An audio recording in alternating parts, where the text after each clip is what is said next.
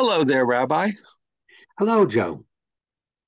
And it's lights, camera, action as we talk about movies and how they influence our perspective on reality sometimes.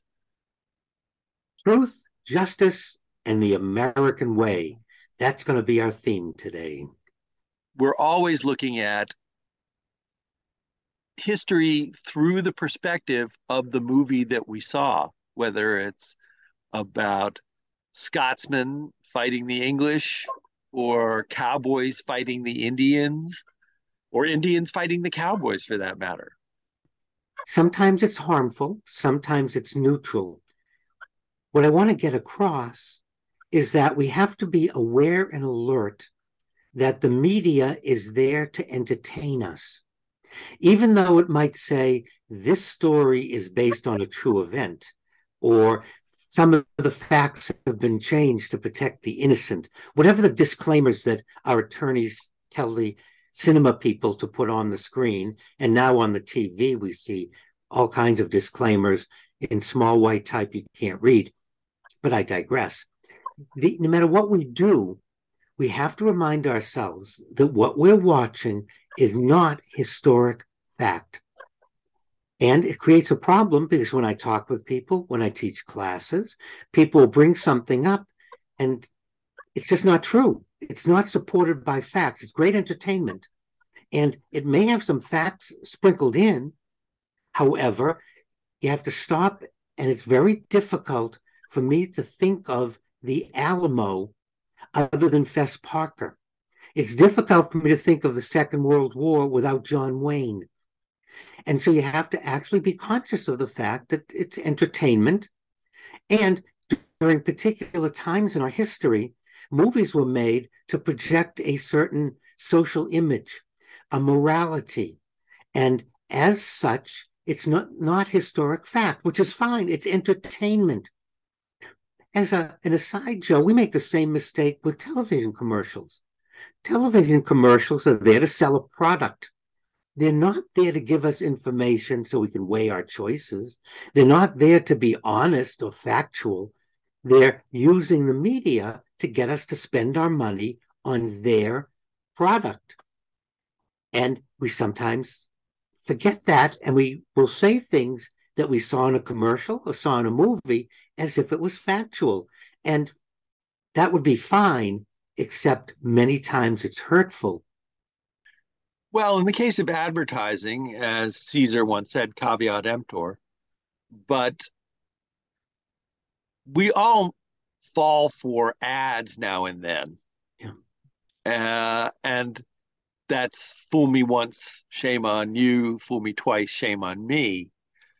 But when people start believing the movie version or the advertising version of Yeah. of reality, that's where the real problem starts. Exactly. And when I'm teaching, particularly on history, whether it's religious, whether it's secular, it doesn't matter what it is, and I get into discussion with someone, that's when I thank Google and the ability to research, to go online and say, let's see sources. Let's look at, instead of my telling you something, let's look at the event and let's look at the historic record. Now, there's a B part for that. We have to see where we're going for the historic record because we don't want to go to sources that are supporting a legend or a myth, but rather we want to go to something that's academic, that's neutral, that's not trying to support anything. Here are the documents. Here's what happened at the Alamo. Here's what happened when the Pilgrims arrived in North America. Here's what happened when Columbus arranged for his trips. And we can keep going that way. And there are very good sources out there, which brings up a secondary problem, is people go to sources that support their view, but they're not historically accurate. So now we're caught in another kind of a loop. And often with movies, people will not believe, will discredit me. Oh no, that wasn't the way it was. I saw it in the movies. You're wrong, Rabbi. And at that point, I shrugged my shoulders because what can I say? How can I compete with Cecil B. DeMille? If this is what he said happened in Egypt during the Israelites, who am I to quote scripture? Who am I to quote the Midrash or the Egyptian historic record? What kind of a nerve do I have? Because Cecil B. DeMille knew the truth. But isn't it always such a bad thing? I mean, do we always have to accept reality over the legend? No, nothing in and of itself is truly good or bad, Joe. It's what do we do with it?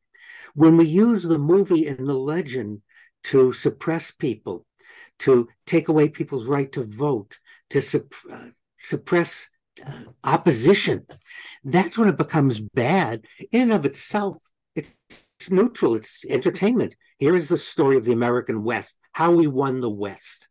This is the story. Okay.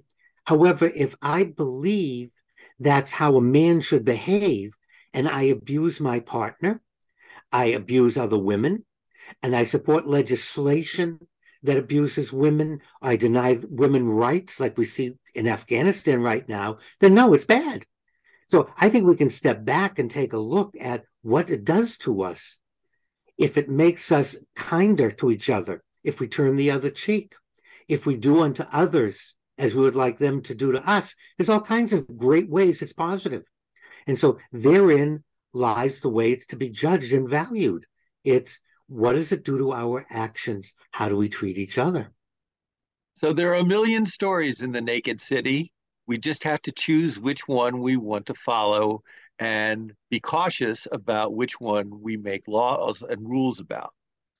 Exactly, Joe. Does it lead to the greater good for the greatest number, liberty and freedom for all? Or is it just an excuse for me to put down and suppress somebody else?